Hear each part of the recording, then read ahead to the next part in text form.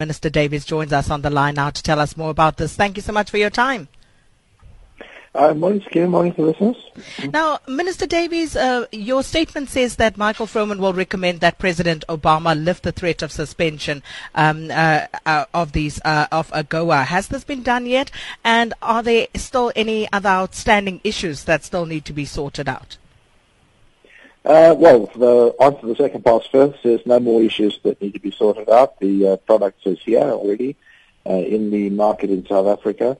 And the letter said that he was going to make that recommendation to the President, and in the end it's the President's call, but I think that's a pretty clear signal that the suspension will be lifted. Minister, there's great concern, and I've been looking at my Twitter feed this morning and other networks, social media platforms as well. And interestingly, none of our listeners this morning seem particularly enthusiastic about the arrival of U.S. poultry in South Africa. And I just want to read a few to you. Vugile Twati says, American chickens has negative implications on local suppliers with jobs at stake. Agoa is a disturbingly costly deal. Another one from Mangogele Paul, who says chicken pox disease arrived in frozen chicken. Literacy would have been better. And CP says, may South Africa please brand this visibly. It must be visibly labeled with our flag so that we know what to buy, because I personally wouldn't want to buy any U.S. chicken. And there were tons of those messages. So what could you say at this point to try and allay people's fears that there's nothing untoward here and they would not be consuming chickens that would in some way impart diseases to them? Well, I think that the agreement that we've reached and the discussions that took place with our veterinary authorities, which were the process, was to ensure that the poultry that arrives here, as well as the pork and the beef, does meet safety standards and won't create problems for human health or for animal health. That is the work that's being done. What I can say, really, I don't.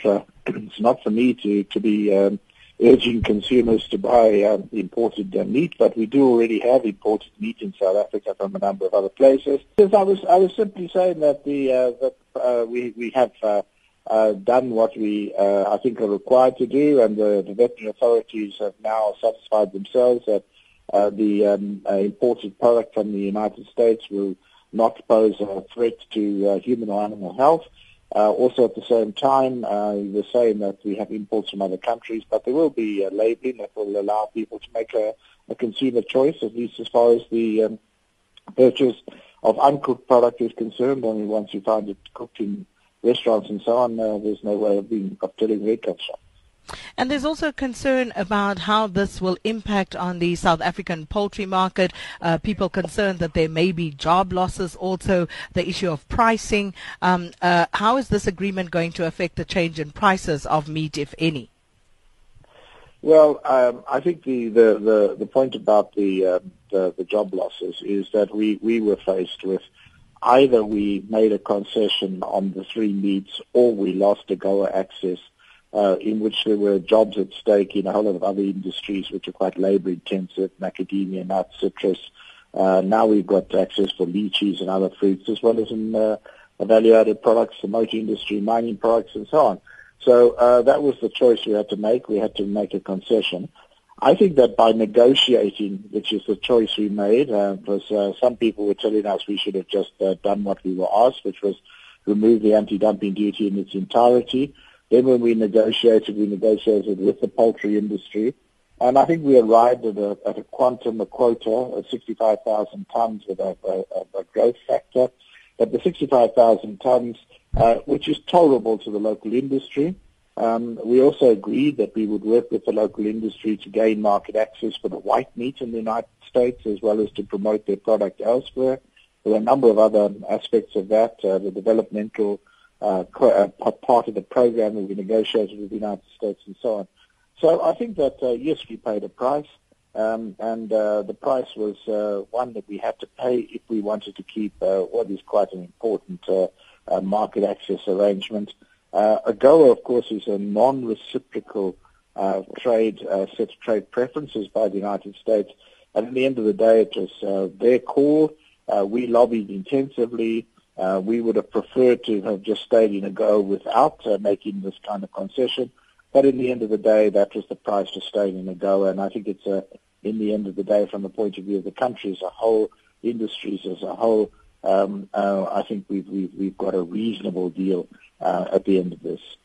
And then just for the skeptics who feel that perhaps you shouldn't have conceded, how do you convince them that, apart from the reasons that you've just given us, that this was in fact worth South Africa's while to stay in this agreement, and whether any other alternatives actually existed to this, Minister?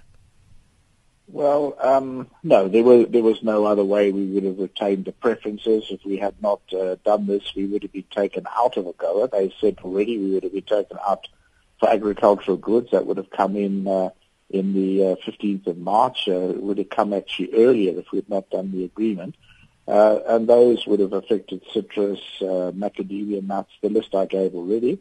And then that wouldn't have been the end of the story, because we'd have had a progressive removal of the other preferences.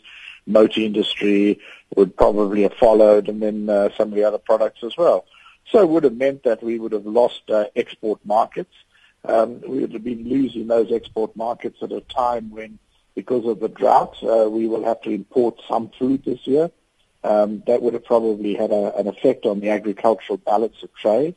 There would certainly have been jobs at stake in those industries that would have been lost.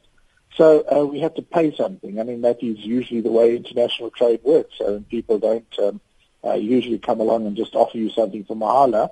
And that's what we found in this particular case. Before, in the Agoa we had before, we didn't have to pay any of this, but this time round there were a lot of debates and discussions in the U.S. Congress, and this was made very clear that this was the price we would have to pay to stay in Agoa.